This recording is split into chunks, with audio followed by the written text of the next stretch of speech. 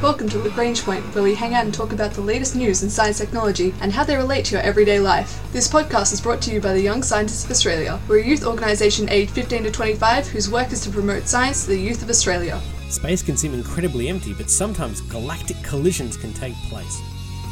Now, there's a lot of stars in space, but how exactly and where exactly they form requires a lot of piecing together pieces of gas clouds. Plus, we find out about the emptiness of space, including some particularly empty areas, and just how exactly the Milky Way formed and got its halo of stars. All this and more is turned to galactic events. Now, we all know that space is large. Just how large, though, is quite difficult to comprehend. Now, of course, we all understand that the Earth orbits around the Sun, and all the other planets in our solar system orbit around our Sun's Sol. And if you look at it a bit further, you can see that we're all part of one arm of the large galaxy, the Milky Way. And then if you take another step out, zoom out a little bit further, you'll see that the Milky Way has some neighbours around it. There's other galaxies out there, like the Andromeda Galaxy. And we form a little local group, is actually the technical name for it. But then if you zoom out a little bit further, you can see that the local group interacts with even more groups or clusters of galaxies, which we all call the Virgo supercluster. And the Virgo supercluster contains groups of galaxies. And if you zoom out even further now, you can get to large groupings of these superclusters, such as the Laniakea supercluster. Now, all of this sounds really complicated, but it's such an immense level of scale that you can think that space is incredibly full of all these galaxies and stars and local groups. And the further and further you zoom out, the more and more you find. And that's certainly true. But researchers from the University of Hawaii's Institute for Astronomy have worked together with a group of international researchers from a number of different universities under the leadership of Brent Tully, an astronomer and astrophysicist. And they published a paper in the journal Astrophysical Journal, where they tried to map the size and the shape of something that's quite strange in space. An extensive, a really large, empty region of space. And they call this the local void. Now, the local void borders on the Milky Way galaxy, and we can see that it's actually a big collection of empty space in space. Something where there's not any large numbers of stars grouped together in a galaxy or a little group or a cloud, or none of that. It's just large emptiness. This void. Now, we know that galaxies move around each other. In fact, the relationship between galaxies can lead to sometimes one of the most amazing events in astronomy and astrophysics, and that is the collision of two galaxies. But that's not what's happening in these voids. In fact, nothing's happening in these voids. You end up with these large areas where it's incredibly sparse. Now, we live in this cosmic metropolis, which Tully was involved in defining together with Richard Fisher all the way back in 1987. But this local void has been poorly studied because how do you actually study emptiness?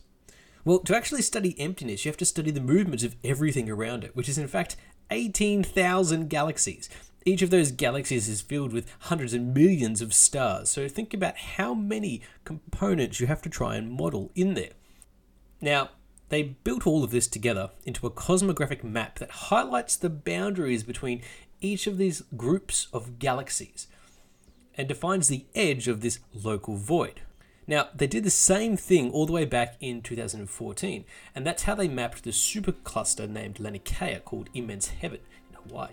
Now, one of the strange things that we can see when we study all of this collection of galaxies and clusters is that the Milky Way and our nearest neighbour, Andromeda, the galaxy, are actually slightly slower than the overall expansion of the universe. Now, the universe is just swelling and expanding, but Milky Way and Andromeda aren't going as fast. In fact, they're slower by around 600 kilometers a second than everyone else. And half of that reduction in speed is generated from the combined pull of the supermassive cluster of galaxies known as the Virgo cluster. And the other half sort of comes from our participation in stretching out this void of empty space called the local void. And the more we slow down and get pulled by the Virgo cluster, the larger and larger this void of emptiness between Andromeda Galaxy, the Milky Way, and another area. And that just means that the complicated motions of our galaxies are even more complicated than we thought before. Not only is there clusters of stars coming together to form a galaxy, which comes together to form a supercluster, there's also the clustering impact of emptiness. So when we try and study space, we have to put all of these things together and build incredibly complicated models to try and make sense of the darkness, as well as the light from all those galaxies. This is some great research published in the Astrophysical Journal from the University of Hawaii at Manoa, led by Brent Tooley.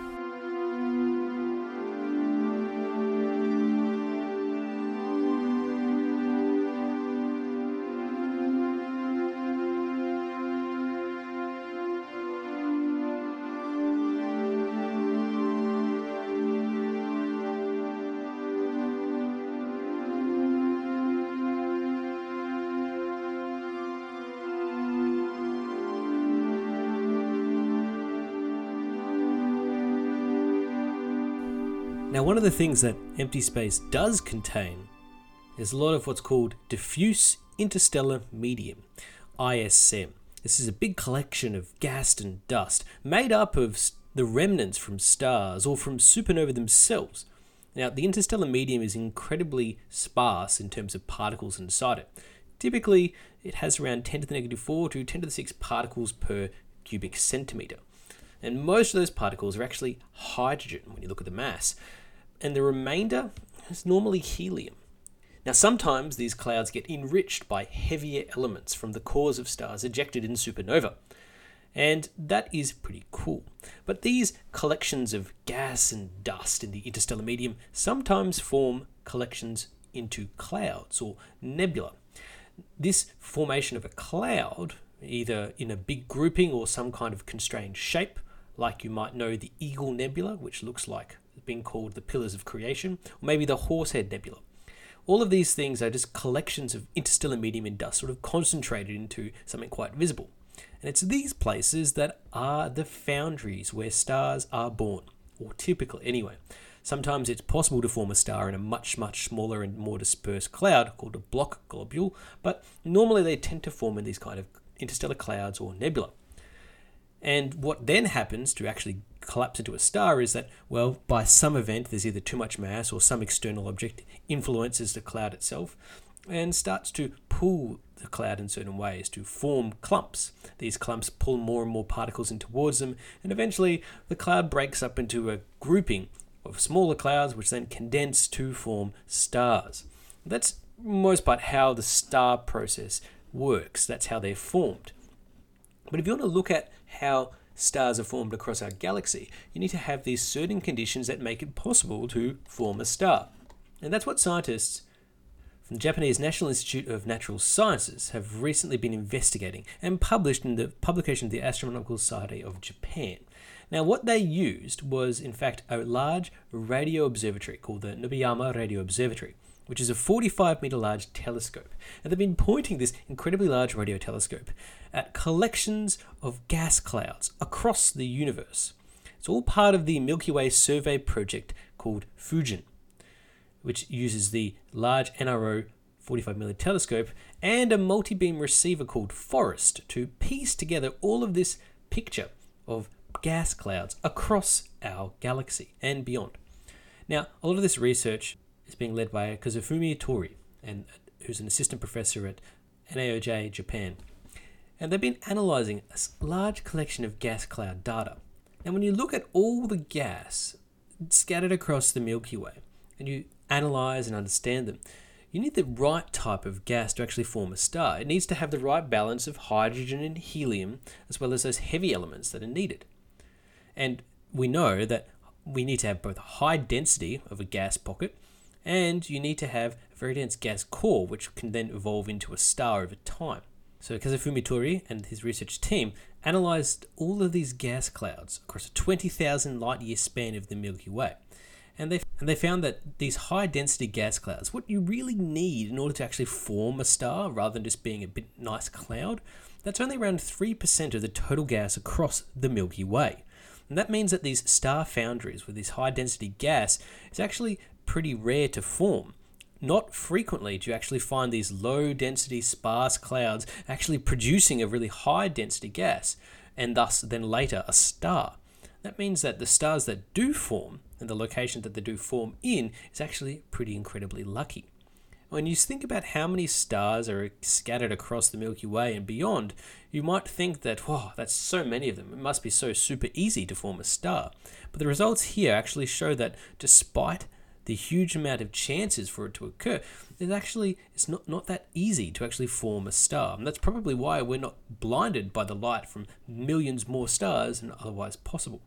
So you really do need those right conditions just to even get close to forming a star.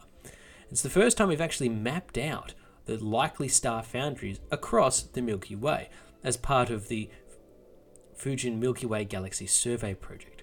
This is some great work published in the Astronomical Society of Japan, and sort of lays the groundwork for finding places where stars may form across the Milky Way and help explain how stars can form across our universe.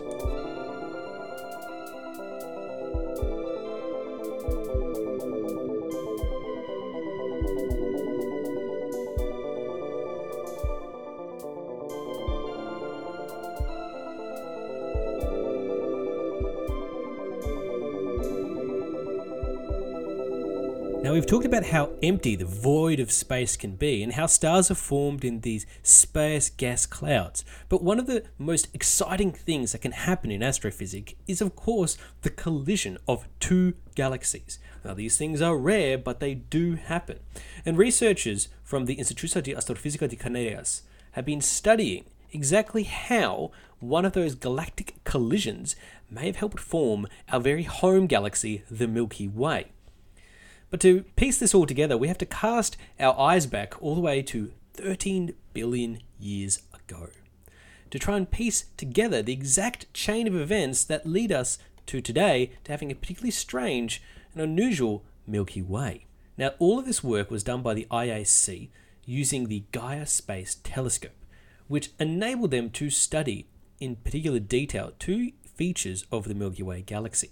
One is the galactic halo, which is the large cluster of stars that sort of extends outside of the plane of the Milky Way galaxy. And then there's the disk, the large disk of the spiral arms which we find ourselves living in.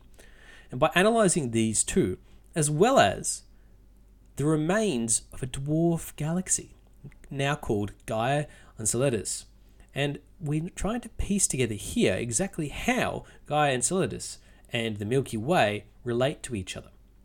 They did this by looking at the colours and the brightness of the various stars that they can see.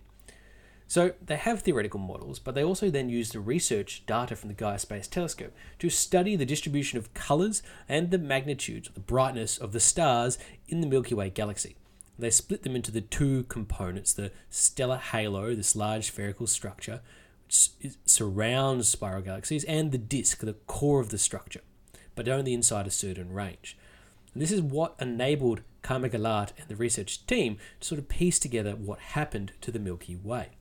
But they were missing one other element, and that is to really study the quantity of metals, which are not hydrogen or helium, these heavy metals, and study the quantity of these between the two stellar objects. This stellar remains of the dwarf galaxy Gaia Enceladus, and also on the Milky Way itself. Now, when they looked at the data for these stars present in Gaia Enceladus and looked at the ones in the Milky Way, they found that both objects were formed by equally old stars, which are much older than those that live inside the thick disk part of the Milky Way galaxy. But if that means that they're likely formed at the same time. But if they're formed at the same time, are there any other differences between them? And that's where the metals come in. And using the metals, they're able to piece together and refine their simulations to actually get a better idea about the actual history and the formation of the Milky Way galaxy. And the hypothesis is as follows. Around 13 billion years ago, stars began to form in two different stellar systems, which all then collapsed and merged into one. One was the dwarf galaxy, which we will call here Gaia Enceladus, and the other was the main progenitor of our galaxy. But it was actually much more massive, 4 times larger than the current Milky Way, and with a larger proportion of metal. Now, some 10 billion years ago, these two objects collided with each other, the more massive system and Gaia Enceladus, and as a result, Some of the stars that were in Galaxies were thrown about into some kind of chaotic motion as their gravitational paths that they normally were orbiting got completely disrupted and thrown into the stars' orbits around those in the Milky Way. This looks spectacular if you watch animations of it, but it's actually a pretty messy situation. And eventually, all of this messy spinning out of the remains of Gaia and Cleidius was actually forming this halo around the Milky Way. And there were these violent outbursts and stars forming and quickly dying for around 6 billion years. And finally, when all of that settled out, they were all constrained into the flat disk of the Milky Way galaxy that we now know. On the outside, we have this halo of surrounding remnants from Gaia and Cleidius. And that's how the Milky Way galaxy is believed to have formed. And when you think about it like that, it goes to show that the timescales we're talking about here are tens of billions of years. And these collisions we might watch in an animation that takes place over 30 seconds, but would have happened over an incredibly slow time period. It's not a car crash, but it is a real crash, like the continents moving up against each other, forming the great mountains of the Himalayas. The collisions between galaxies is very similar, but on an even slower scale. The impacts and the results are amazing to witness. That's how we've ended up with our Milky Way galaxy and the surrounding neighborhood around us. But it also happened incredibly slowly. It wasn't like two stars literally crashed into each other. Well, they did at one point, but that was happening over a very long time scale. This is some great work out of the IAC, published in the journal Nature Astronomy. This has been the Young Scientists of Australia's podcast, Lagrange Point. From the emptiness of space to the stellar foundries forming from gas clouds, and how the Milky Way galaxy itself formed and left behind a tragic halo past. Our ending theme was composed by Audionautics. Head to ysa.org.au for more information about the Young Scientists of Australia.